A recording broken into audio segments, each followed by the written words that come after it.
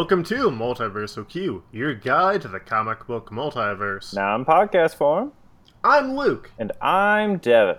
And this week we're talking about... Heroes Reborn. Part 2. Ooh, we got that syncing up of voices. Yeah. I'd highly recommend that if you have not listened to our Part 1, please go back and listen to it. We'll make some casual references there because a lot of stuff happened in those first 6 issues of 4 different series. And someone actually liked our first episode because they commented on it on Twitter. They did? Yeah. Oh, Michael B. Yeah. Yeah. It was like, hey, someone actually sent like a very positive review on Twitter. That was nice. Well, and they're also a starter backer, and they frequently send me emails, and I respond. Oh, nice. Yes. But, as part of my process to figure out a reading order for this, we're going to be tackling Captain America numbers 7 through 11 first. Because there is, like, one part where I couldn't really get a continuity to work, but that's because it feels like this was a lot more loose than the, first half was. In terms of where people were. Because, like, there you had a lot more short stories, and these are just like, oh, we've got these 5-issue arcs, and then everything is going to cross over for the end. Yeah. So, James Robinson, who was picking up a lot of books at the time, takes over for the scripting with Joe Phillips and Homage Studios on art, with Wildstorm Effects on colors, Richard Starkings and Comicraft on letters. And that president was supposed to be Bill Clinton, right? Yes. Yeah. Yes, because he references the Lewinsky scandal. That's right. So we start off with the Clinton in the White House wanting to know the truth about Captain America from Nick Fury. And it's going to start off rough because they claim that the gap in the Watergate tapes is when Nixon found out about the horrible things they did to Captain America. And that's why Nixon resigned? That's dumb. Is it dumb, Devin? Yeah, it was dumb. I don't... A little bit of this history was kind of really dumb. Yeah, I don't find them giving, like, Nixon the truth about Captain America something that would make him quit. Oh, so. For sure. Definitely not Richard. Yeah, no. I was reading... Gerald Ford might have quit over that, but not Nixon. And then would he get some nachos? Absolutely. I, too, like football and nachos. Oh, I did watch the first 2 episodes of the new season of Wet Hot American Summer 10 years later. Man. What'd you think? It took me a while to recognize Michael Ian Black as George Bush. Oh, but he's so... I love his Bush. Yes. Though, you know what George Bush I love even more? Which Simpsons. one? I mean, yeah. Yeah. Michael Ian Black was stealing this season. I'd believe it. It seems a bit more slow-paced than the last one did. It is. It's not quite as good as the last season. It's still really funny and it's still great. But, yeah, Michael Ian Black, his story arc was great. I also do enjoy what they did to explain away No Bradley Cooper. Oh, God, yeah. That was great, because it was like, oh, you see a picture of Michael Ian Black and Bradley Cooper, and then it cuts over and you see Adam Scott, and it's like, wait, did they go through a divorce? And it's like, nope, he took out plastic surgery. Good stuff. Yes. Anyways, El Presidente is on his way out, even though this was like 96 or 97, and I don't think he was on his way out then. Nope, because the election was in 2000. And we find out that the American people believed that Captain America was a good boy from an Iowa farm, and in reality he was like the real Captain America we know from the movies, which is one of those things where I kept forgetting that like characters used to have these really complex secret identities, because the Marvel Cinematic Universe is like, no, that's stupid. Yeah, no. Yeah, because Iron Man gave up his about 6 years later. In the middle of the Busiek run. I don't know when Cap gave his up. Around the same time, I think. I think it was like probably during the Remender run. Or not Remender. Brubaker? Yes. Probably. Actually, that's kind of what I was like getting flashes of every single time I was reading this, when they kept like explaining the secret history of Cap. I'm like, oh, basically Ed Ed Brubaker took this and just made it way better with the Winter Soldier. Bread and brew maker. Yep. That'd be interesting if he actually got inspired by this somehow. I mean, because it borderline kind of like lines up. Instead of just being a KGB assassin, it's just a The American Winter Soldier. basically who's more soldier than assassin. Mm-hmm. But yeah, Captain America went on World War II, and afterwards he was just very, very tired. And when the whole thing happened with him not wanting to be okay publicly with the dropping of the bombs on Japan, they were like, oh, well, you know what? We're going to put you in suspended animation. And they took him out like once or twice for the Korean War as Captain Battle and in the Vietnam War as Captain Jack Strike. But he always found things that he did not like, and so he would fight until finally they're like, okay, well, we're going to put him in this mind control wipey thing, and we'll set him up with a robot family. And Captain America apparently had been listening in on the entire time, and he's upset because now he knows everything that was done to him, especially under Fury's orders, so he peels the wings off of his mask, tells Fury that he's going to be his own man, and leaves S.H.I.E.L.D. And the president is cool with it, and Fury tries to object, but he's turned down by the president. And, like, it's an interesting way to start, and also it feels like the comic art is a lot more modern in a way. Yep. Especially coming after the Rob. Yeah. We then have Captain Part of me America. usually feels like this could have been a better way to start off this series. Yeah, it feels like a lot of it is just trying to patch up mistakes that they made in the past, and then like they even do one more round of retcons at the end of the Captain America run. Yeah. But we then have Captain America's number 8 through 11, where Joe Bennett and Al Rio take over on pencils, with Sandra Hope and Al Rio on inks. And the same teams for everything else. So Captain America wants to find the spirit of America. So he split up with his new Bucky, Ricky Barnes, for the meantime, put an A on his helmet, and he has gone out to see America. He stops in Mexia, Texas, because the police are trying to deal with a militia that is holed up in a compound, and they want to keep things from going Waco, which somehow Captain America is unfamiliar with, even though it happened in 1993, and Captain America was like living a normal civilian life, so presumably he would have heard about Waco, Texas. Probably. Anyways, the group is Maybe called Cap doesn't like the news, Luke. He just like gets home and watches the American flag channel and falls asleep Yeah. to patriotic songs every night. Would he be pro or anti the Enclave in Fallout? I don't know. It's probably like this. He'd be pro them, and then he'd have to get frozen because we would find something he objects to. Yeah, that would probably happen very quickly. You know what a good way to find out that people are garbage is? Or look at the comments that they post on like somebody's like complete collection of all of the Enclave radio bits from Fallout 3 and see who's like, oh yeah, I went in immediately and killed 3 dogs as soon as I could. Or, I wish I could have helped the Enclave win. The American government should have won this game.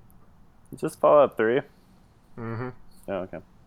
Did you play that one?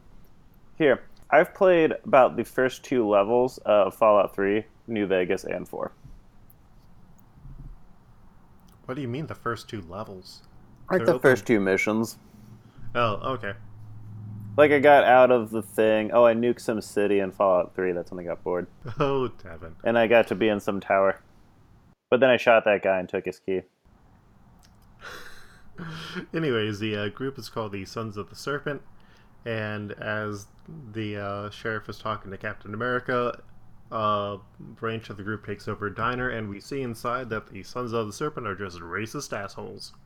Captain America bursts in and takes him down, and the sheriff thanks Cap for his help, and takes him to their base where the FBI is posted outside, and he's like, these Sons of the Serpent have sci-fi weapons. The who?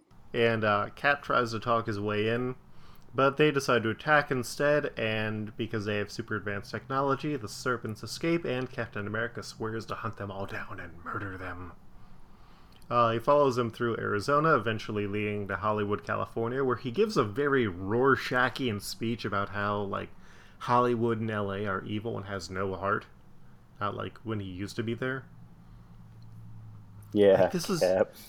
this Right, is a he used to be very there. different take on Captain America than the Rob Liefeld one. Oh yeah, way different. We also have like very different situations that they're approaching because yeah, it's I, I liked Captain America more before Robinson took over.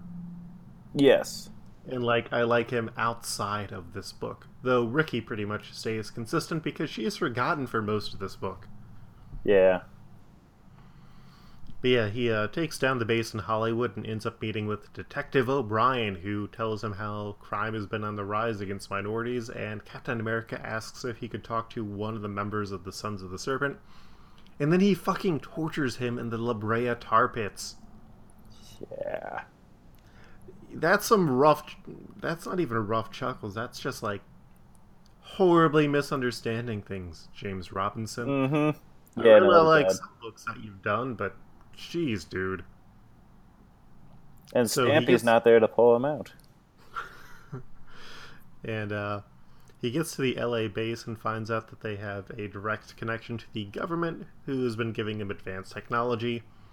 And he tells O'Brien that he's figured out where they plan to attack, and it turns out that they're going to kill a bunch of Holly-weird people who aren't white Christians for their unchristian values at the Hollywood sign. Captain America ends up saving them, and one of the producers hugs Captain America because Cap had saved his mother from ending up at a concentration camp, which is like a nice moment, but it's also Captain America fucking tortured a guy in tar pits. Yeah, he did. So Cap needs Cap meets, answers, and Cap needs answers now. even though statistically it's shown that there is not really a better way of getting information that is going to be truthful out of people who are being tortured. It's true. Maybe this is also where Spencer got his ideas for Secret Empire. Maybe this Oh, book is way more influential than we thought. Brubaker used it for good. Spencer, not so much. and some people are just against it as a whole. Are like, is Heroes Reborn the gun ownership of comics in terms of controversy? What does that mean? I don't even know. I mean, It's it is a very controversial thing, mostly because people just all think it's bad because that's when Marvel rebooted. At the same time, I feel like people forgot what some comics were like shortly before the reboot, but mm-hmm. So Cap meets up with O'Brien again, and they notice that their knowledge is very limited, and the Sons of the Serpent have launched attacks in 17 states across the country. And that's when the Serpent King makes an announcement on TV that he is going to cleanse the country, so Captain America decides to head to Washington, D.C. Cap meets with Nick Fury on the steps of the Lincoln Memorial, and he talks about how he used to love bringing his family here because he loved Abraham Lincoln so much. And Nick Fury's like, your wife is being used as a sex bot. oh, Also, she's a bomb. And we don't even find out what happened to his son. His robot son. So they talk about how the Sons of the Serpent have their headquarters in DC, and Nick Fury has prepared an elite team to go with Captain America. We then flash back to earlier where Cap met with Ricky, who mentioned how she wants to go work with Captain America more if he leaves again because S.H.I.E.L.D. has felt wrong, and Captain America tells her to follow that feeling. Cap also met with Sam Wilson, who we finally see after the results of drinking Cap's blood, and he's now going by Falcon. He's a superhero, and Captain America asks him to help find the lair. And as Cap leads his team of soldiers in, he realizes that everybody on it is a minority and they've been set up for an ambush. The soldiers attack to hold off the serpents while Cap rushes in, but a explosion wipes them out. 2 soldiers make it out and report to Nick Fury that Cap is dead. Fury sends him back to the base and then flies to a separate building where the Serpent King has captured Falcon. Luckily, Cap stored himself inside Fury's trunk and sees that the Serpent King is Nick Fury, who is celebrating his defeat of Captain America. It would be nice if they hadn't telegraphed it as much. Yeah, I agree. It was really obvious. Yeah. Well, like, literally the issue before they actually reveal it, you have an evil-looking Nick Fury in the, Indicia box, or whatever it is, on the cover. Yeah. Good one, cover artists and editors. Ricky, meanwhile, has snuck in to help take down the Sons of the Serpent, and Captain America confronts Fury. He tries to call out to, Fury's decency and challenges him to one-on-one combat, where if Cap wins, Fury doesn't attack the city. And meanwhile, as Ricky explores more, she finds another Nick Fury in the base? What? So Cap fights Fury, who gives him some bullshit about how the government isn't supporting him or giving him enough money, but it is giving money to poor people and leeches, and how Nick Fury has nothing to live on.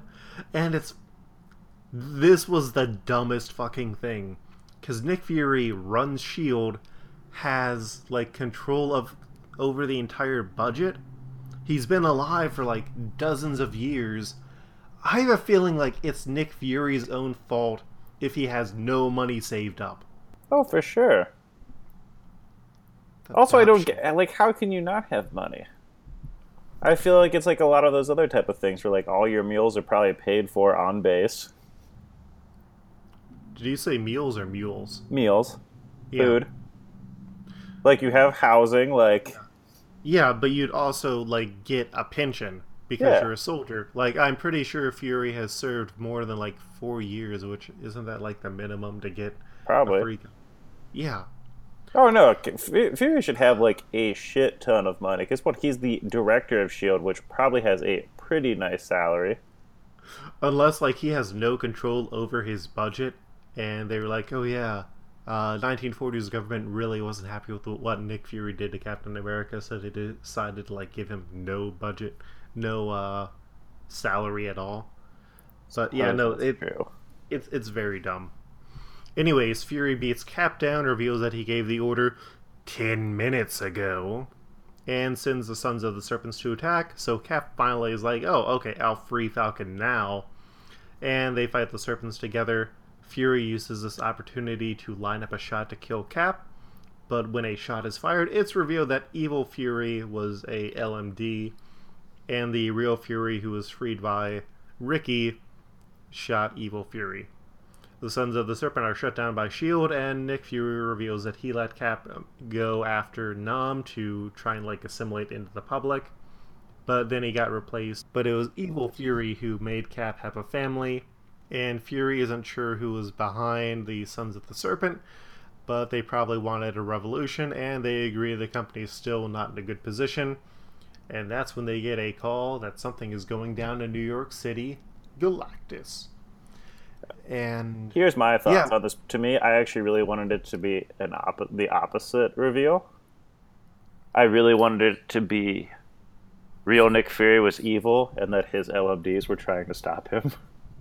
That would have been great. I mean, I'd love to see a metaphor on the corruption of power. Yeah. It was a bit too simple to be like, oh yeah, nobody noticed that this guy was a robot over the past, 40 years? I don't know, let's be real. How many times has Nick Fury been a fucking robot and no one seemed to notice? Yeah, but that's like Comics 101. Nick Fury is secretly a robot. But that's when he has, more robots in the organization. I feel like this Nick Fury was much less organized. Oh, yeah, maybe. But yeah, we had to tell that story first because nobody ever mentions how Nick Fury was a robot, and it makes a lot more sense if the Fury who's around for the rest of these stories is back to being normal Nick Fury. Do you think that Cap was also secretly a robot and that's why he was torturing people? Let's go with it. They needed 2 Caps, one for the Avengers, one for Captain America things. Do you also think that Robinson just really wanted to make Watchmen? I wouldn't be surprised. Because I was kind of getting vibes of that such as kind of like, as you mentioned, is like Rorschach-ian little speech, just him going like more brutal and torturing people. And even Fury's whole I'd set the order like 10 minutes ago. I could see it. Felt very much like Ozymandias. We then go to Fantastic Four number 7, which was plotted by Jim Lee with a script by Brandon Choi, pencils by Brett Booth and Tom McWeeny, inks by Jessica Ruffner, and Wildstorm was on the colors with Richard Sarkings and Comicraft's Dave Lanphier on the letters.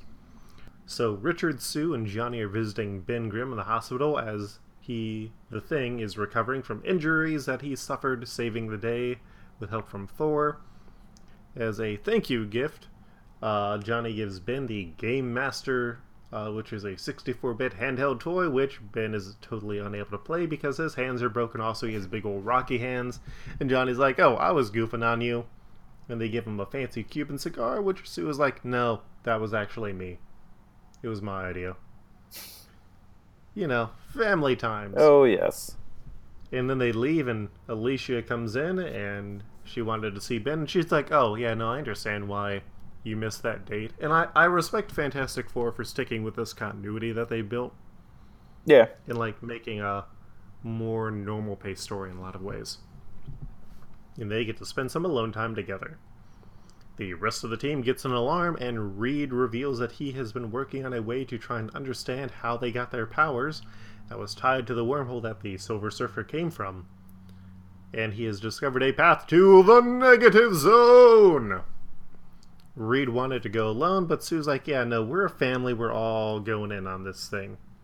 The ship has some issues traveling in the negative zone. They run into Blastar, who attacks the ship until the Watcher stops him, and they all end up getting split up.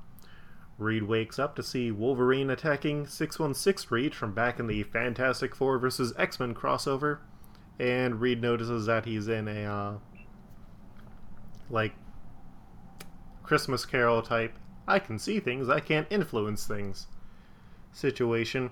But he also realizes that he's in the past, which is weird because he looks even older in the past than he does now. And then the Watcher picks him up.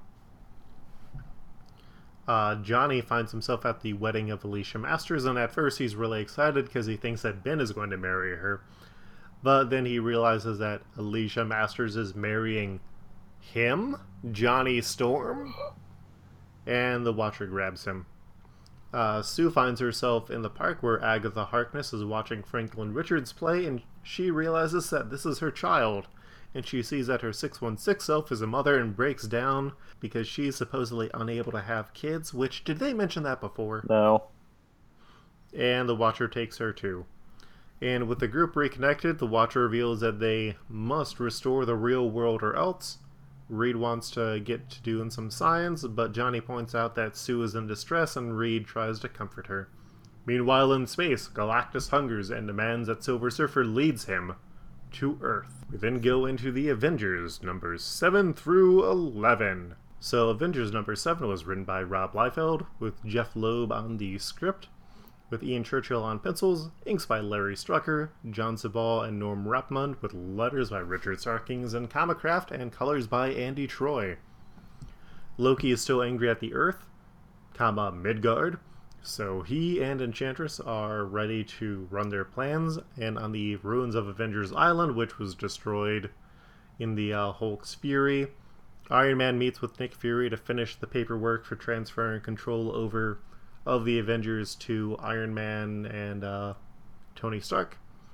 Fury wants to hold on to Vision, though, since Vision was originally built for S.H.I.E.L.D. by Hank Pym, and Iron Man tries to threaten Fury, who refuses to budge unless Hank Pym actually shows up, because Hank Pym is still lost inside of Vision because Ultron lied about where Hank Pym was, and a bunch of other stuff happened with the Hulk attacking. To be fair, all that could have been avoided if Jan hadn't been so mean to Ultron.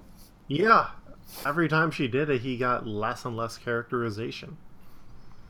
So Thor meets with Iron Man as they go and head into the new Avengers mansion, which Tony has donated as it used to be his family's house, and he reveals that they have super shields around the base that nobody should be able to get through. Meanwhile, Agatha Harkness, who was turned into a tree by Loki, transfers her sentience into her familiar Ebony, who is a cat. So Agatha Harkness is inside a cat. What happens to the cat's personality, Luke? That cat dead. Like, they do not end up like resolving that in a way that leaves me happy at all. Yeah. Out in Argentina, Hawkeye and Reaper are on a mission, and Reaper ends up getting shot.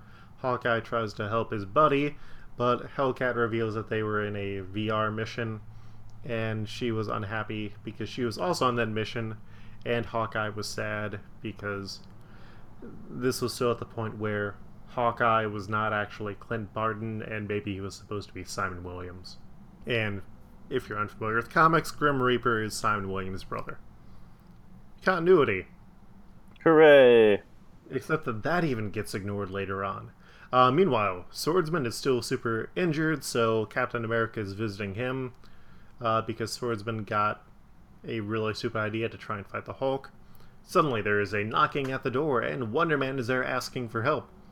Thor, who opened the door, is like, "Can we help you?" And Wonder Man knocks him with a super punch, and it turns out that Wonder Man is here as part of the Lethal Legion, which consists of Wonder Man, Enchantress, the Executioner, Ultron 5, and Scarlet Witch, who has deactivated the security around the base. And for those of you who didn't remember, Enchantress had this whole thing where she believed that Scarlet Witch was her daughter, and had apparently convinced her of that. We then have Avengers numbers 8 through 11, which were written by the motherfucking Walt Simonson, with pencils by Michael Ryan, inks by Salim Crawford and Conrad and Rapmund, with colors by Nathan Loom, and computer colors by Wildstorm Effects. In his hidden spaceship, Kang and Mantis are straight chilling, trying to figure out plans for revenge on the Avengers, and that's when Loki shows up. He turns Kang and Mantis into energy and just gobbles them up. Back at the Avengers mansion, everyone is fighting. Hawkeye is attacking Executioner, Iron Man tries to fight the Enchantress, Cap faces down Ultron 5, and Thor faces Wonder Man. Enchantress teleports Scarlet Witch away because their team is losing, leaving behind Ultron 5, Executioner, and Wonder Man, which puzzles Thor because if Ragnarok happened, Executioner should be dead. Fury shows up and they hand the enemies over to him, and Fury's like, "I've been searching for Kang and I haven't been able to find him, and also you still can't get back the Vision." Cap wants to talk to the other AIM people who got captured, but Fury refuses to allow him. Meanwhile, on the helicarrier, Loki turns MODOK into energy, and the other AIM people into energy, and gobbles them up. Meanwhile, inside the Vision, Ant-Man has reached the brain, which is active, but he notices some sort of weird energy being fed from it, and gets knocked out by it. Back on the helicarrier, Fury finds out that his AIM prisoners have vanished without actually being freed because the manacles were still bound, and Cap is suspicious of what's going on. Agatha Harkness, still in a cat body, makes it back to the Avengers mansion, but Loki ends up stunning her. And back at the mansion, the team is unhappy about having to clean up their new house, and luckily the Masters of Evil show up to take him down. The Masters of Evil being Black Knight, Radioactive Man. Watch out! Radioactive Man? The sky is falling again! Jiminy Jillikers! Along with Claw, Melter, and our good boy Whirlwind is back, and he somehow escaped the gravity hole that he got sucked into. Hey, that's good, because I 100% thought he was dead. Yeah. Though, like 100% thought he was dead. I think this is actually a second one for reasons that we get into later on. Like, as much as I enjoy having Walter Simonson on this, there's a lot of shit that don't get explained at all. No. It's just really kind of great how they've had this is only like a 12-issue miniseries, and there have been like so many continuity errors. Mm-hmm. It's like, guys, you didn't have long enough to really screw this up, but somehow you did. Mm-hmm. Anyways, down at the Avengers' secret prison, Loki shows up and he absorbs the Executioner, revealing that he has learned the truth, that he isn't real, but he's going to do so by absorbing everybody who he can, so he also eats Wonder Man at this point. We never see what happens to Ultron 5, though. Nope. Like, he gets put away, but we never see any resolution. Back up top, the Masters of Evil and the Avengers are fighting, and the Avengers easily kick their asses. Thor wants to kill them for attacking him, and Captain America stops him. And this is where the Avengers Cap was like, oh, while I was away checking on the helicarrier, I apparently also met with the president and switched out my mask, even though it doesn't really make sense here. Good for you, Cap. Mm-hmm. Thor gets pissy and flies off. Hawkeye's pissy about Captain America not being a good enough leader to stop Thor. And Hellcat is sad because she didn't do anything in that battle. And Iron Man agrees that something weird is going on. Meanwhile, out in space, Loki meets with the Enchantress and Scarlet Witch, and he says that he has plans to get Thor on his side. Iron Man, meanwhile, stays to interrogate the Masters of Evil, but he's unable to get anything from them because it seems like their minds are not working correctly. Meanwhile, Janet shows up to talk to Iron Man since Hank has been gone for a few days, and I guess she finally noticed that. And Iron Man is like, oh, well, Ultron was here, and he got taken away. Let's go and talk to Fury. And that's when Loki and Scarlet Witch show up, and Loki eats all of the Masters of Evil by turning him into energy. Hank finds himself being attacked inside by Vision's immune system, and he realizes that someone has been sending information from Vision to Tony's mansion, and he's really not sure why or what is going on. He flies out to find that Iron Man, Janet, and Fury are all there, and he was like, oh, did anyone know I was in there? And Nick Fury was like, I knew the entire time. I'm also just more angry that Iron Man got inside the helicarrier. And Iron Man's like, yeah, screw this. Janet reveals that she finally has Wasp powers, and they all escape. But the Vision starts glowing, so Iron Man throws him outside, and he explodes, and Fury is like, I need answers. So Vision died again. Yay! Good job, Vision. Enchantress shows up to meet Thor and tells him Loki's offer to basically, yeah, you can do whatever you want if you work with us, and also I'll totally make out with you. Cap, meanwhile, went to see Swordsman, who had vanished from his hospital bed, who was eaten by Loki off-panel, and Cap ends up taking Swordsman's sword, which never becomes relevant again. Back at the mansion, Loki is waiting, and we find out that he has been using Vision's data for his plans, and since Vision exploded, Loki lost that connection. Meanwhile, Hellcat is bemoaning herself in the mirror when Scarlet Witch shows up, and she tries to be like, oh, I was working with Cap the entire time. My whole act of being evil was a ruse to work with Cap. And Loki's like, oh yeah, no, I'm not dealing with that shit. So he freezes her and offers Hellcat a deal. He'll give Hellcat Wanda's form and power, and she accepts, as Agatha Harkness watches on, and she is still a cat, and somehow she got inside the house at this point. Why Loki didn't gobble her up like energy is never explained. Would have made the most sense. She probably would have had a lot of energy, too. Yeah. And it would have, stopped him from being defeated later on. Mm-hmm. Back on Avengers Island, Cap and Iron Man visit the Gamma Reactor with Janet and Scott, with Janet and Hank, and they see the Super Adaptoid, Grim Reaper, and Living Laser are there, even though Grim Reaper never showed up as an enemy. Super Adaptoid never showed up at all, and Living Laser is dead. Because continuity.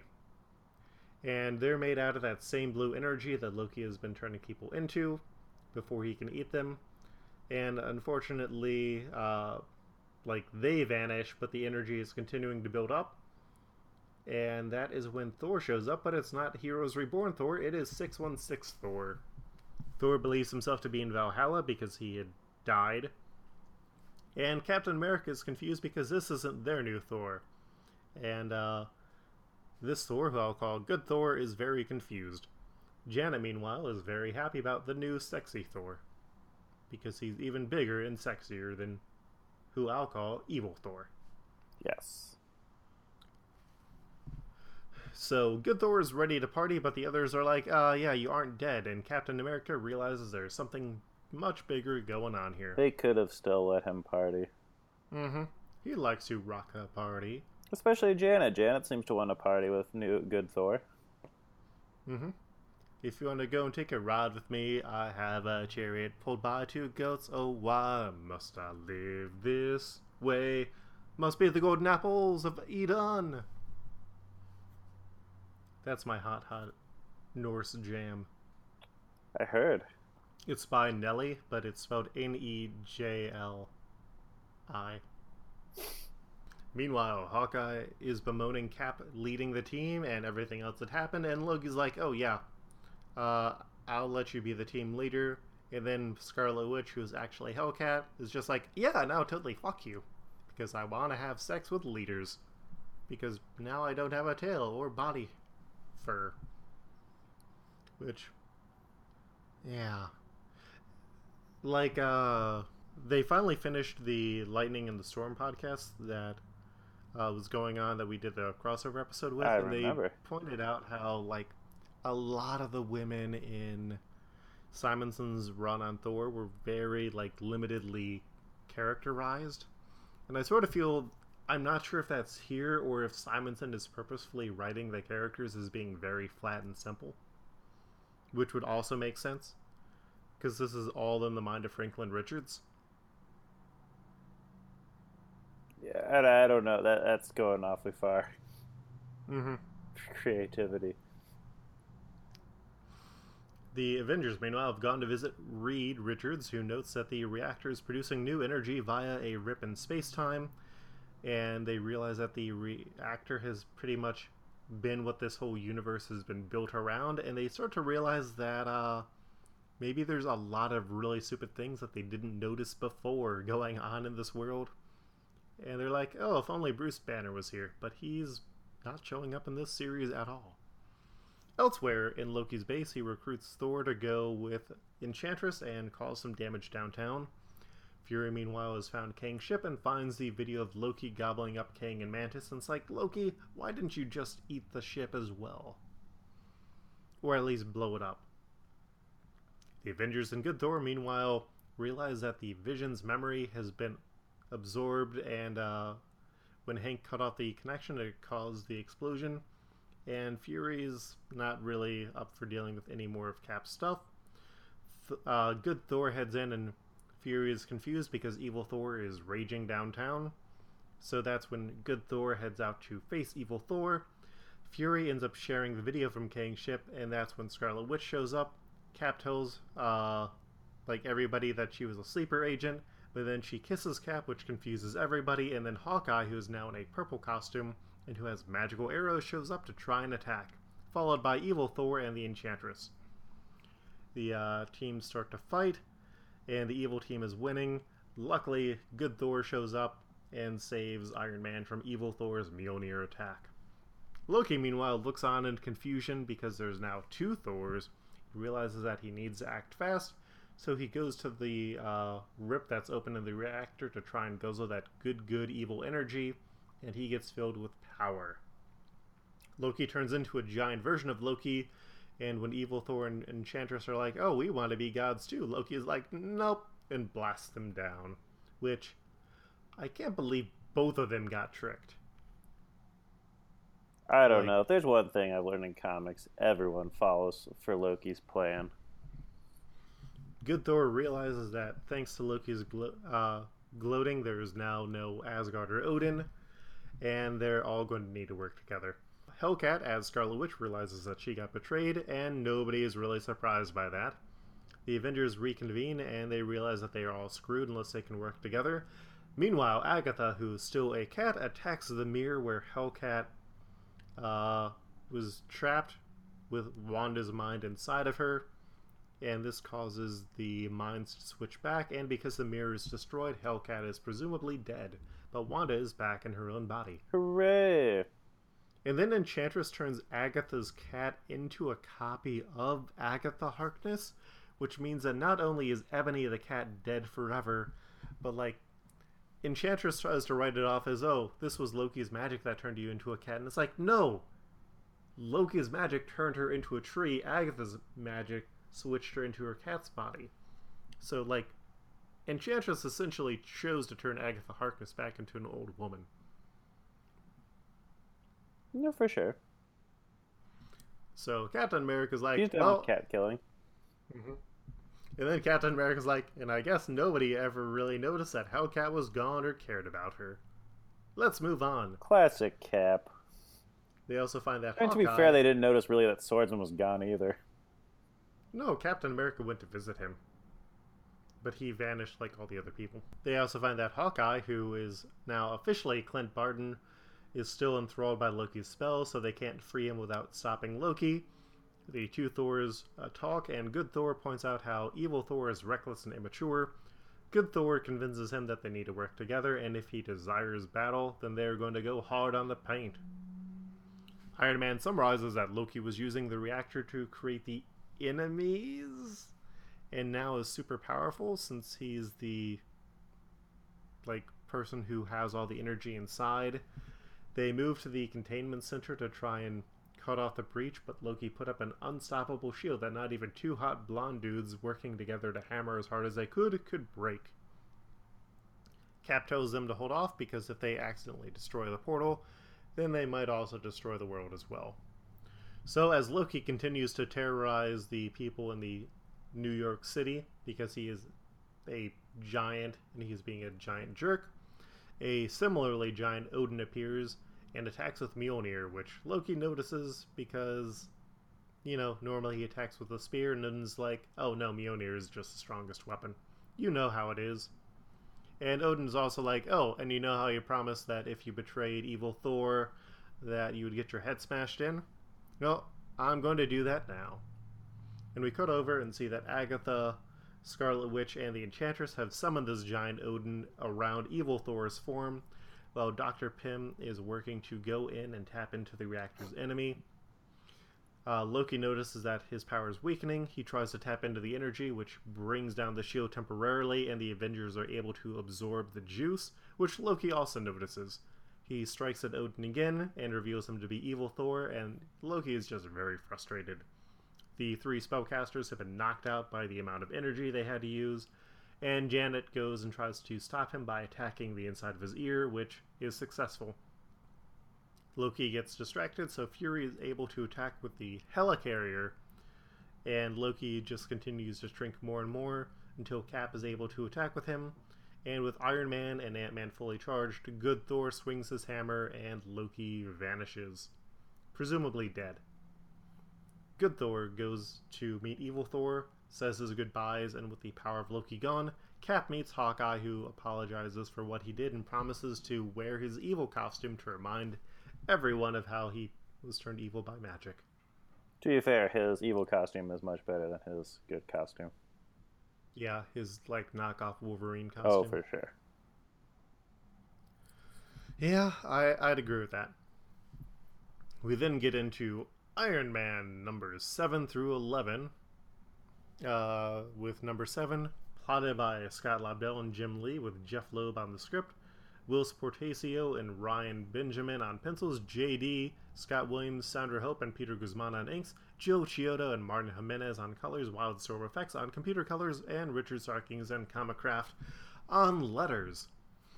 So we start off with Madame Hydra being confronted by the Mandarin, who's the leader of Hydra, who is angry that she tried to use Whirlwind to kill Tony Stark, and threatens to kill her.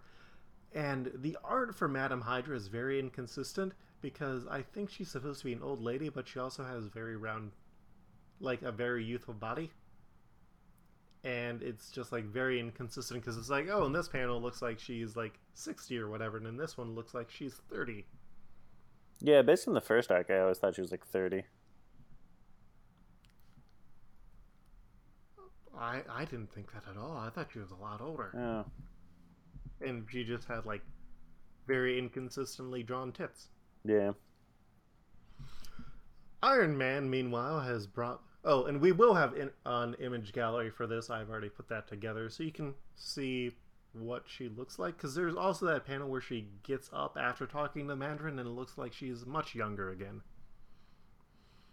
Iron Man, meanwhile, has brought Thor to see the armory, and Thor's not really impressed, but he appreciates Iron Man's ability to build a very deep hole, and reminds him that he's just got to keep on keeping on. Meanwhile, at a safe house, Dr. Leonard Samson is being forcibly interrogated by Jasper Sitwell, who threatens to give him gamma isotopes in the bloodstream if he does not tell him where Bruce Banner has gone to. Tony, meanwhile, meets with Happy Hogan, who tells him that Iron Man and the whole supporting the Avengers are making him popular, but they're still very upset over what happened with Upper Creek Falls, where Park Fiber Optics used to be, and Tony is unhappy about this. Pepper comes in, and Tony decides to try and help Park's Fiber Optics out and Upper Creek Falls, and leaves for work. And that's when Pepper and Happy Hogan make out. Oh, which yeah. is weird only because I'm used to the Marvel Cinematic Universe where it's like, oh no, it's Tony and Pepper all the way. But it was like, oh nope, in the comics at the time it was Happy and Pepper. Happy and Pepper up through Civil War. Mm-hmm. When Happy dies. Oh, happy day. I'm a believer. And yeah, because then they totally work at the Pepper-Tony romance with when Fraction took over. It had lots of other romances. Yeah, that's when he really built up that romance, though. Mm-hmm. And on the streets, it's revealed that the public knows that Bruce Banner was the Hulk, and someone unseen is unhappy about this. And back at the office, a missile zooms in, and Tony, not being too far away, gets into his briefcase armor and finds that Happy is dead or near dying because he comes back. But initially they're like, he's dead. And Pepper is trapped under the rubble. And we see that Rebel O'Reilly, the original Iron Man test pilot who is presumed dead, is back from the dead in some new armor. Jeff Loeb takes over on scripting with Will Sportaci on pencils. And a bunch of other people. Like, the Iron Man team is highly inconsistent compared to the other teams. Oh, yeah. And so Rebel ends up blasting Iron Man and chases after him because he knows that Tony is Iron Man, and Tony is trying to figure out what to do. And he remembers that inside the initial Iron Man suit, because it got so hot, they had to put in cold dampeners, so he's able to tell where Rebel is because of the cold gaps. And meanwhile, Liz Ross, the head of security, has been called in to help Pepper, but she looks evil and has some cyborgs with her, which never really gets explained. And they briefly get into a slap fight where it turns out that she has been disfigured, which also doesn't get explained until later on. But apparently, absorbing all that gamma radiation messed her up, which doesn't make sense. No. Oh, yeah, not even the slightest. Yeah. Meanwhile, Jen Walters is leaving the court when the Hulk abducts her from a taxi, and back at the beach house, Jasper Sitwell did put the gamma isotopes into Doc Samson, and we hear screams and gunshots as Samson wakes back up with green in his eyes. Back in the city, Rebel and Iron Man fight through a construction site, and Rebel promises to kill everyone close to Iron Man, and Tony reveals that he had background controls built in to deactivate the old armor. And he realized that Rebel has been acting weirdly and pulls back the armor because he realized that he was supposed to kill Rebel and not the other way around, and we see that Rebel is stuck inside the armor being controlled by something. So Iron Man flies Rebel into Reed Richards' office to try and help him, and it turns out that they're going to need to physically be linked up to share memories, which doesn't raise any real questions for Reed Richards about why their minds would be compatible, even though they're best friends, which is why everything works. And we get some flashbacks to the Knights of the Atomic Table days when they were goofing around and having fun. And then it turns out the day before they were supposed to test the initial Prometheus armor, Titanium Man came out for Russia as their own mechanical suit, and we saw that Rebel kept comparing himself to Tony Stark, and so he decided to go and test the Prometheus armor and face down Titanium Man, who kicked Rebel's ass and then left him to return with his tail between his legs. And the next day, when they tested the armor, Rebel presumably died without Tony knowing about his secret test, which may have been part of the reason why the suit exploded. Mm-hmm. And we see that later on, Hydra brought him back to life, but we don't know how or why they did it. But for the time being, Rebel is back. Mm-hmm. Rebel is back. He only has a limited time to live, and he wants revenge.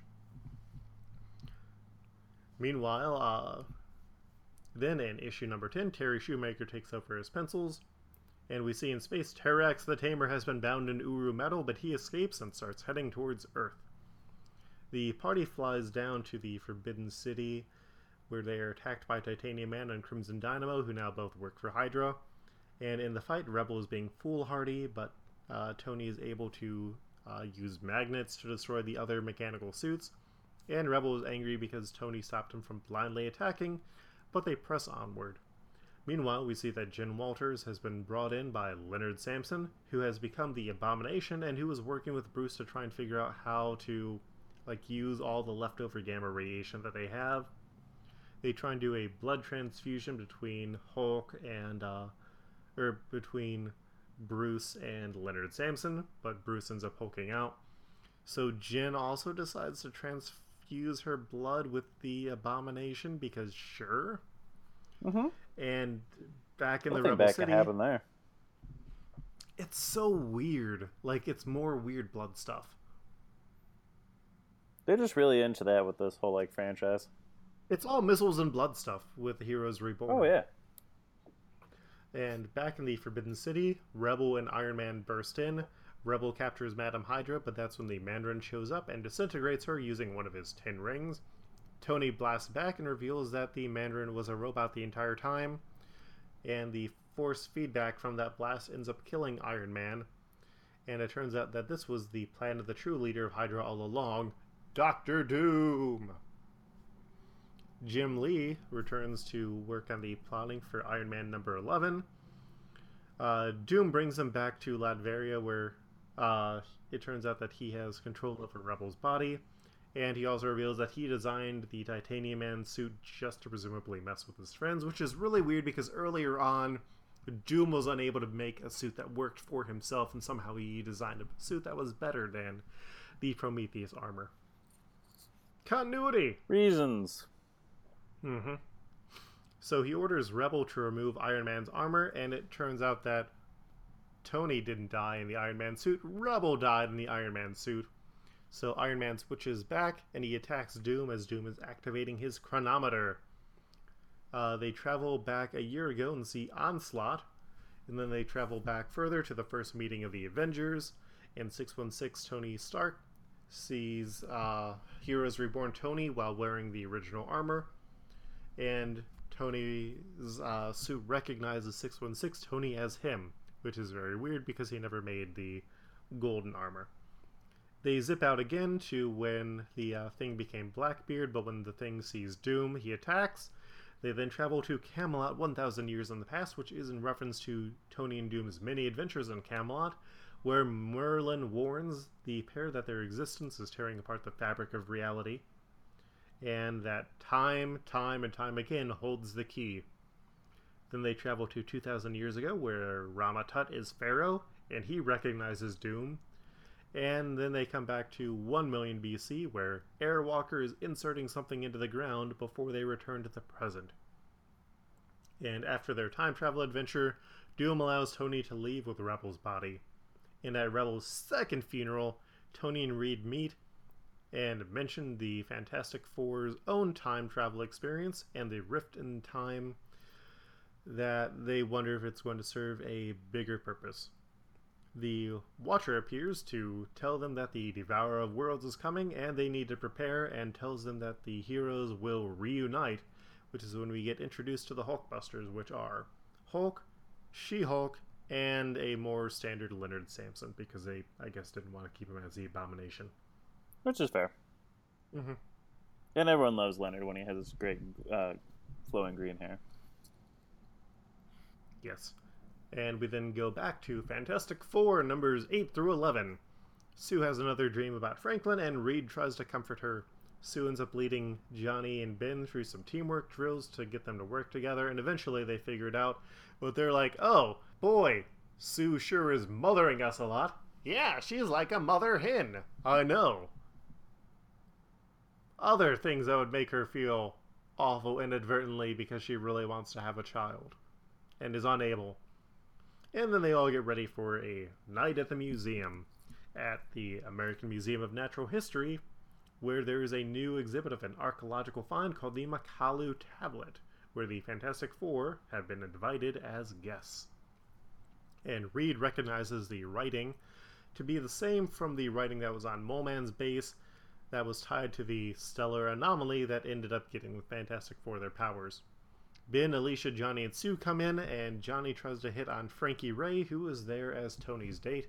Frankie Ray, for those of you who are unfamiliar, is one of the many women that Johnny dated, and she eventually became a Herald of Galactus.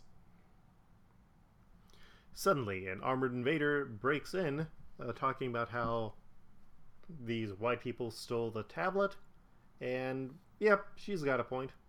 And Ben tries to stop her, only to be hit with a psionic blast. She takes the Makalu tablet and runs off, only for Johnny to take after her, and he sees her real face, and it turns out she is Crystal of the Inhumans, and there's some love at first sight stuff. Also, I recently replayed the Marvel Avengers game, and I love the Crystal mission where she's just like, oh yeah, and if this doesn't work out, I can always get more husbands. Wait, which Marvel Avengers game? The Lego Marvel. Oh, Lego Marvel? Mm-hmm. The original one or the Avengers one? The Avengers. Okay. There's the Washington, D.C. mission where you have to get the Hulk selfie for her. Oh, yeah. And you have to play through that mission if you want to do the really fun Bucky flashback one. Oh, that was such a good mission. Mm-hmm. Are you excited for Lego Superheroes 2? I wish it was coming out for a console that I had. Oh, is it not? Well, unless I pick it up for the next PlayStation 4, which I might do. You should. There's a reason you have a PlayStation, Luke. Yes. Think about it as your PlayStation. A shared PlayStation. Yeah. So there's some love at first sight, but then Gorgon kicks Johnny in the head, and with Karnak, they prepare to return home. But Crystal wants to bring Johnny back since he might now be mortally wounded after taking a hoof to the head. And the rest of the team follows, but Lockjaw teleports the Inhumans and Johnny away. And everybody here just looks awesome. Everybody here looks awful.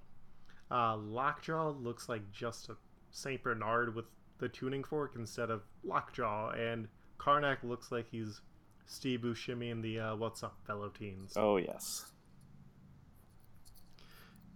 And Reed has them go back to where the tablet was found, but the power on their ship ends up getting knocked out, and they're forced to crash land, and they are taken away by the Inhumans. In space, we find out that Firelord gave up his freedom to serve as a Herald of Galactus, but now he checks on the Catalyst Pod, which is one of the seeds planted by Galactus to be the foundation for life. That way Galactus can show up in like 1,000,000 years or so and feed on that planet, and Galactus orders him to go along to Earth with the other Heralds. Back in the Inhuman city of Adelan, they find the Inhuman royal family sitting with statues of Terrax, Silver Surfer, Airwalker, and Galactus behind them, and Medusa welcomes them to Adelan and tells them that Johnny is safe, but he is being healed. She goes on to explain that Black Bolt is our silent king, and you know all this boring Inhuman stuff. You'll soon be able to see that in that TV show that's coming out. Yep. And she wants him to remain and help. The Fantastic Four get into a pretty pointless fight until Johnny shows up, and he's like, oh no, the Inhumans want our help to deal with the problem. And they explain that the Inhumans normally get their power from Terrigen Mist, which come from a cave. Maximus, Black Bolt's brother, went in. Nobody stopped him because he's Black Bolt's brother. And then the mist stopped, and mutants started appearing. And now they are seeing this as a potential portent of the Great Devourer coming for Armageddon in the end of the world. And they needed the Makalu tablet, which it turns out is actually a map, so they can find their way in. So the Fantastic Four and the Inhumans enter into the cave. They fight some mutant lizards that ended up turning into diamond, that ended up becoming dinosaurs, and then they find Maximus the Mad with an army of monsters, including Maloids, and he declares that the Great Devourer is coming. Ron Lim takes over with pencils on number 10, and we see that Plasma, another Herald, is also coming to Earth to help Galactus eat the planet. Back in the caves, Maximus declares that his divine mission is to evolve all of Earth using the Terrigen Mist, so the planet will be found worthy, and he gets to rule Adelan. The Fantastic Four and the Inhumans face off against the monster army, and Crystal was able to get close to Maximus, but he ends up knocking her out and runs off with her to turn her into his queen, using the evolution machine. Johnny flies after, but Maximus is able to escape because he causes a cave-in, so Black Bolt speaks, opens up the cave, and they rush into Maximus's base where he puts Crystal into the creation device, which is the source of the Terrigen Mists. Johnny knocks out Maximus, and they get Crystal out. And Maximus, meanwhile, forces Black Bolt to choose between destroying the machine and their culture or allowing the machine to stand and potentially do more harm, but this never really gets a resolution. And we cut back to the party afterwards where Johnny and Crystal part, Fantastic Four head home, and Maximus screams that Galactus is still coming. Meanwhile, in Latveria, after the destruction caused by the battle between the Super Skrull and the Silver Surfer, Doom's castle is finally rebuilt, and Doom notices a giant robot appear in his base, and inside of it is Dr. Doom. He warns Doom to use the memory card inside, and then vanishes, and Doom recognizes the memory card as one that connects to his chrono displacement mechanism, and considers using it. In Fantastic Four number 11, Brett Booth and Ron Lim take over on pencils, with Tom McWeeny, Norm Rapmund, and Homage Studios on inks. Silver Surfer has finally reached Earth and wishes to warn them of Galactus, since they helped him out in the past. Meanwhile, Alicia Masters is sculpting Ben in the park for charity, while Reed and Sue have a picnic, and Sue says that she is pregnant, which everyone is surprised by. And Johnny is training, but he isn't with the team because he's being unsocial because he really misses Crystal. Suddenly in the sky, Terrax the Tamer appears. Ben tries to stand up, but Terrax hits him with the mighty axe and brushes Ben aside. Ree and Sue join in the fight, and Sue tries to call Johnny, but he won't pick up. Eventually he sees the fight on TV, flies out, and Johnny and Ben are able to get the best of Terrax. And unfortunately, as soon as he is down, Firelord and Plasma show up, which leads us into Fantastic Four number 12 and the final issues of the series, except for the Wildcat stuff, which we could not get access to, so we aren't covering that at this time. Nope. Maybe one day. So Jim Lee and Brandon Troy are back on plotting and scripting. Doom arrives in New York to see that the Heralds have appeared, and meanwhile he prepares his siphon suit. And he hears that his chrono displacement device is being assembled, and he plans to attain the power cosmic. Meanwhile, in the park, the Fantastic Four face off against the Heralds. Reed tries to argue for them to stop, and Firelord and Plasma wish to leave, but Terrax wants to kill the Fantastic Four because they're potentially threats, and they end up fighting. Sue notices some kids who are stupidly in the area. She turns to save them. Terrax moves to kill her, but Silver Surfer stops him, and Sue doesn't really know, and nobody knew that the Silver Surfer had survived. And he's like, oh no, you guys saved my life, and I want to save you guys, sort of. But Galactus summons the Heralds back to him. And meanwhile, Dum Dum Dugan and Countess bring the Fantastic Four to the helicarrier where Iron Man, Cap, and Nick Fury are. And they see Galactus's approaching star... And they see Galactus's approaching star sphere and prepare. And Silver Surfer wants Galactus to eat another world, and Galactus is like, no, this is the one that's going to do it for me. Just this last hit. Sometimes you're really just focused on that one steak from this one particular place, and you just gotta have it. Meanwhile, Reed reveals that all of the stuff that they have encountered has led to this whole event, and that's when the Star Sphere breaks into 4 parts. One staying in the sky, one going to Attilan, one going to Monster Island, and one going... splits into 4 parts, one going to Attilan, one going to Monster... And that's when the Star Sphere breaks into 4 parts, one going to Attilan, one going to Monster Island, one going to New York City, and one of them gets forgotten about. Iron Man, Scarlet Witch, Wasp, Ant-Man, Thor, Hawkeye, and Clint head to Monster Island. The Fantastic Four, minus Johnny, but along with Black Panther, stay in New York City. And this rollout is really weird. This whole section is very, very weird. Meanwhile, at Attilan, Airwalker appears, so Johnny leads the Inhumans to fight them. And they're able to destroy it, but the released energy that the capacitor built up kills everybody there. And Johnny refuses to flee and kisses Crystal goodbye as the flames consume them all. On Monster Island, Namor and the Avengers face off against Mole Man and the Moloids as well as Plasma, and they are unable to destroy the capacitor, so Namor takes it down to the underwater trenches where presumably he dies because the pressure causes it to explode, and the explosion kills him. Oh yeah. Thor opens a portal and returns him to New York, where Fury is trying to destroy Galactus, and Galactus attacks the Galactus attacks the helicarrier, setting off the reactor core. And meanwhile, Reed has completed his power nullifier, and Fury forces everyone to leave the helicarrier, says goodbye, and he and the Countess run the helicarrier into Galactus, who remains unscathed, and ends up reusing the materials from the city to reconstruct his star sphere and the machines that he had. The teams rejoin and try and figure out what to do since Galactus is seeking to consume the Earth's life force, and when the machines were destroyed, the team is unsure of what the next step is, and that's when Terrax is like, oh, I'm here now, you get to fight me. Ben turns on the nullifier, which is able to stop Terrax's powers, but then when he tries to attack Galactus, Galactus is able to reverse the energy, which turns Ben human and knocks out Thor. Black Panther tries to save Ben, but Terrax kills both of them, and it turns out there was a fourth converter that was planted by Airwalker in the South Pole, and so the entire Earth gets destroyed. The Surfer wanted to turn off the power converter, and that's when Doom shows up. He tries to take Galactus' power, fails. Reed comes to talk to Doom, and he's like, maybe we should have combined our energy nullifier in the Siphon suit, and Doom's like, no, screw this, and teleports through time as the Earth is consumed. On Avengers number 12, we cut to good Thor making a Viking funeral for evil Thor, and that's when he has Fury shoot a laser for the Viking funeral, which is pretty badass.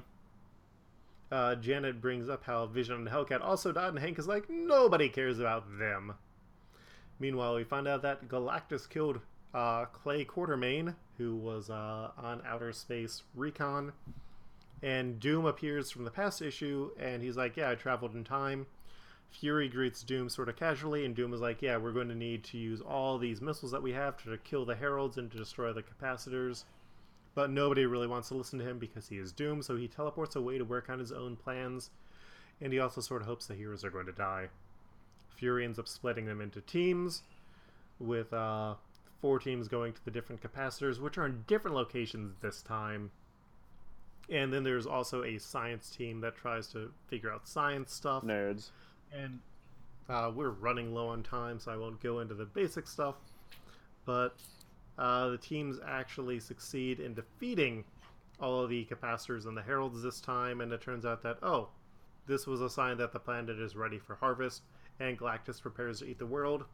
Meanwhile, science team is like, oh, well, we made a backup plan, and they end up activating the gamma reactor, which explodes and destroys the Earth as well as Galactus, leaving only Mjolnir behind. And Doom once again escaped out again to try and do this plan better. We then go to Iron Man number 12, where the Fantastic Four and the Hulkbusters are meeting. She-Hulk weirdly flirts with the Thing. There's some fighting stuff that goes on.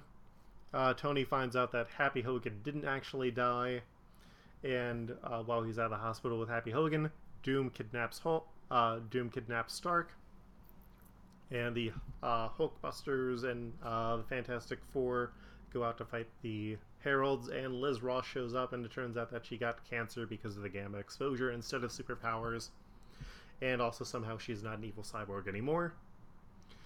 Doom has Tony suit up, and Doom talks to Stark about Onslaught and how he figured out a bunch of things from when they fell through time, and how in that world Tony forced Doom to help him stop Onslaught, and Iron Man isn't really buying it. That's when Fury appears via hologram, and he's like, oh no, I've been working with Doom for pretty much the entire time because he also makes weapons, and I'm still willing to do so. So the teams break into fighting again, and there's some casualties this time, but it really doesn't matter in the end. Like, Vision dies, but nobody cares about Vision. Nope. And how many times has he died by this point? Yeah. It's like Kenny dying, honestly, at this stage of the game. Mm-hmm. And this time, Galactus appears and attacks, but everybody has been so weakened by these different attacks, and Doom ends up stealing S.H.I.E.L.D.'s files and flies away to go for one last attempt. So the last issue we have is Captain America number 12. Ricky Barnes is greeted by Dr. Doom as she's walking around in Philly, and he's found out via S.H.I.E.L.D.'s files that she is a chronal anomaly, and he also threatens her grandparents. And Captain America stops and saves her. Doom acquiesces, and he explains the whole stuff about the Four Heralds and how if Reed Richards die... Oh yeah, I forgot to mention that. In the last issue, the Fantastic Four died in the initial match, and so they weren't able to really work on any new technology. I'm trying to speed up because time is an issue. Yep. You got this, Luke. Yep. So, Doom was like, we need to keep Reed Richards alive, we need to stop the Capacitors, we need to stop the Heralds. And we also need, like, some super machine. And, so Silver Surfer shows up to try and talk to Ricky Barnes. And he's like, you all should leave. And Ricky's like, nope, we're not going to do that. And so he tries to leave. Ricky follows. And she hops on board the Silver Surfer board. Cap follows behind on his flying bike. And Galactus sees Ricky and tries to kill her. And she falls into the ocean. Silver Surfer sees this. Cap goes down and saves her and brings it back in, and everyone's like, oh, this is super serious now. And so Doom is like, okay, I've got all this technology from these other universes. We should just put it on one person, and they're just going to need to be able to withstand all this energy output and intake, because we're going to fill Galactus's butt with energy. And Silver Surfer shows up and he's like, oh yeah, I'll do it, because there's a lot of evil people here. And so Silver Surfer launches his attack and kills Galactus, and the two of them vanish into nothing. Reed offers Doom a hand in friendship, and Doom scoffs at it. A few days later, Cap is at Abe Wilson's grave because it's a year since his adventure began, and he ends up meeting Richard Bucky Barnes and Peggy Carter Barnes, who are Ricky's grandparents. Cap doesn't entirely remember them, which is weird, and Fury shows up and he's like, hey, you know what I told you about the bombs and like all those other historical things? They're not real. And Captain America's like, I know. And that's the end. Yeah, the ending was a little weird. Yeah. I mean, there's like one more issue that maybe wrapped everything up, and then there's the like aftermath. But next week, you know what we're covering, Devin? The aftermath. Yep. So we'll see about that then. But we have 3 universes that we can put onto Trials of the Multiverse. So are you ready? Let's do it. So we have the 3 failed universes where they tried to stop Galactus, and we'll cover the last one. So the first one is Heroes Reborn, failed attempt number 1, where Galactus eats the Earth. How do you feel about that one? I mean, pretty bad. He ate the Earth. Yeah. Well, we have a lot of ones where, like, the Earth is destroyed. But, That's true. like, there's the one where the Martians invade Earth, but I think it's better than that. Yep. But that's also the one where, like, Johnny dies. Do we just want to be lazy and put all of these into a single spot? I would say yes. Just because, I mean, like, if we're going to be real, like, there's not a whole lot of differences between them. Well, there is the one where Vision dies, so I feel like we could put that one above the others. Yes. So, Heroes Reborn 2, where Vision dies, will be at the top. That's where a black hole eats the Earth and Galactus. And then we have Galactus eats the Earth, and then we have the Fantastic Four and Galactus died eats the Earth. And I mean, these were pretty good stories overall. It was super confusing the first time I read it, though. Oh, yeah. How do you feel about it compared to Spider-Man Reign?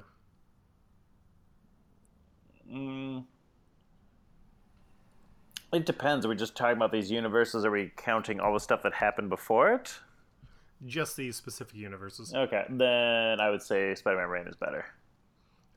Ghost Rider Possessed Grandpa? I like this better than Ghost Rider's Grandpa. Okay. So our new 249, 250, and 251 are HR2, HR1, and HR3. We also had some questions, which...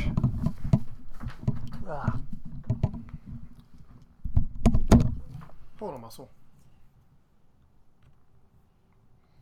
So we also have some questions, and let's pull them up on Twitter. If you want to send in questions, you can send those in to MultiverseQ on the Twitter or via email at multiverseq@gmail.com.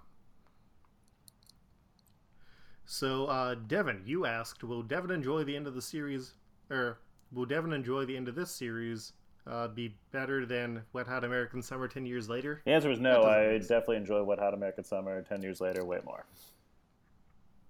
I would have guessed that. The Ghost of Warlock wants to know, when will hero designation Warlock be reborn? Never. Buddy, you died and exiled. Should have done better. We then have Xavier Files, who asks if Heroes Reborn happened today and Marvel brought back characters that it lost. Creators. Like, what did I say? Characters. Oh, creators who it lost, like Brubaker, Hickman, and Faption, Sam's Matt Fraction. Who would get what character? I feel like you could easily put Brubaker back on Captain America, Fraction back on Iron Man, Hickman back on Fantastic Four, and then who would we get for Avengers? Hickman. Yeah. I mean, his Avengers run was phenomenal. Yeah, so I mean, that's how you do it. Bam, look at us being super lazy. Yep.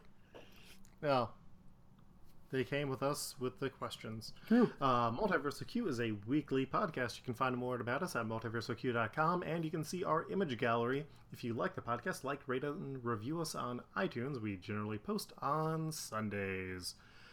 And we'll occasionally do bonus episodes. Next week, we are doing a sort of Heroes Reborn wrap-up, where we're going to try and figure out some stuff, and then we're doing the X-Files Heroes Reborn crossover. Depending, because Counter-Earth gets really, really confusing after a point, and there's a lot of stuff there.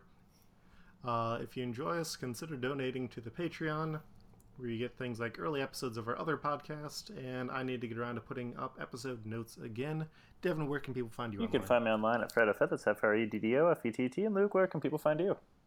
You can find me online at Coltrek, that's KOLTREG, or at LukeHare.com. We'll be back next week with a brand new episode of MultiverseQ. Until then, this one's for Hank.